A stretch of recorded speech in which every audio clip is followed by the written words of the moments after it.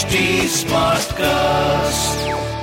You are listening to a Mint production brought to you by HT Smartcast.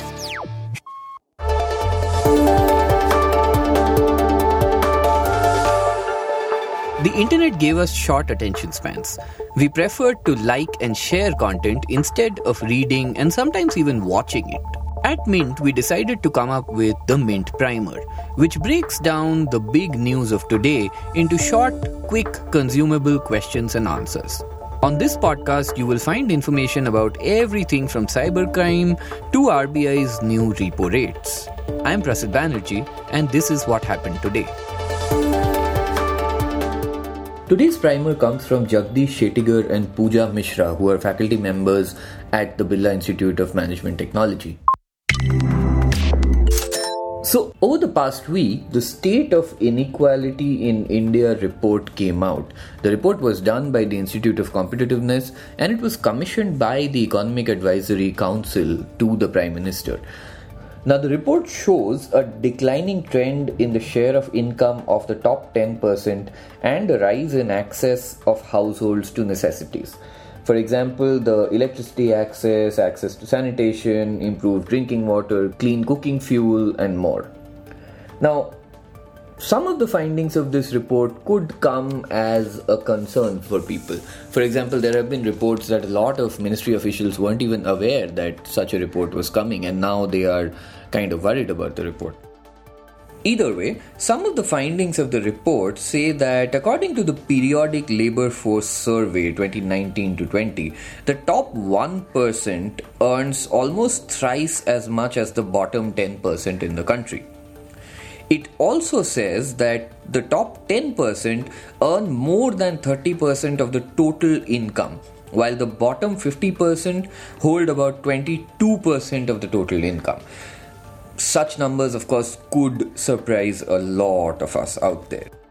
Also, a worrisome aspect of this is that 85.9% of people from rural areas and 80% from urban areas are not covered under health schemes, and household income and savings remain the chief financing source for them.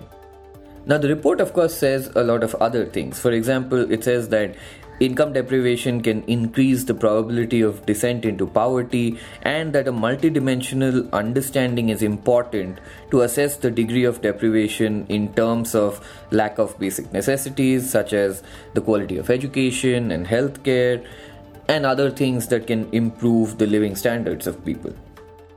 Now, what is the trend in poverty ratio?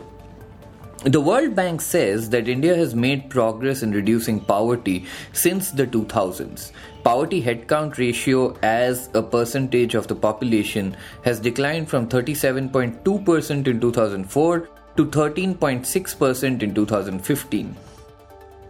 Aided by higher economic growth, over 90 million people improved their living standards between 2011 and 2015. However, 116 million Indians were still below the poverty line, which of course is a pretty big number. But what has helped narrow down the poverty ratio? In short, it's economic reforms. For example, economic liberalization removed the ceiling on salary, which allowed employees a chance to earn in proportion to their productivity, unlike the pre-reforms era when their return was limited to the ability of trade unions to negotiate. There's also robust economic and inclusive growth, which has aided socio-economic development. Thus, despite inequality, earnings at lower levels have improved drastically. Growing income inequality should worry if the rich become richer while the poor become poorer. But what does rising income really mean, right? Do investments rise with higher incomes? Well, the propensity to save is high in the upper income levels, while the propensity to consume is more at the lower levels. So one cannot spend beyond their limit, but the surplus goes into savings, which in turn gets transformed into increased investments for the economy through financial intermediaries. And that was a quick glimpse at today's front page. We'll see you again tomorrow.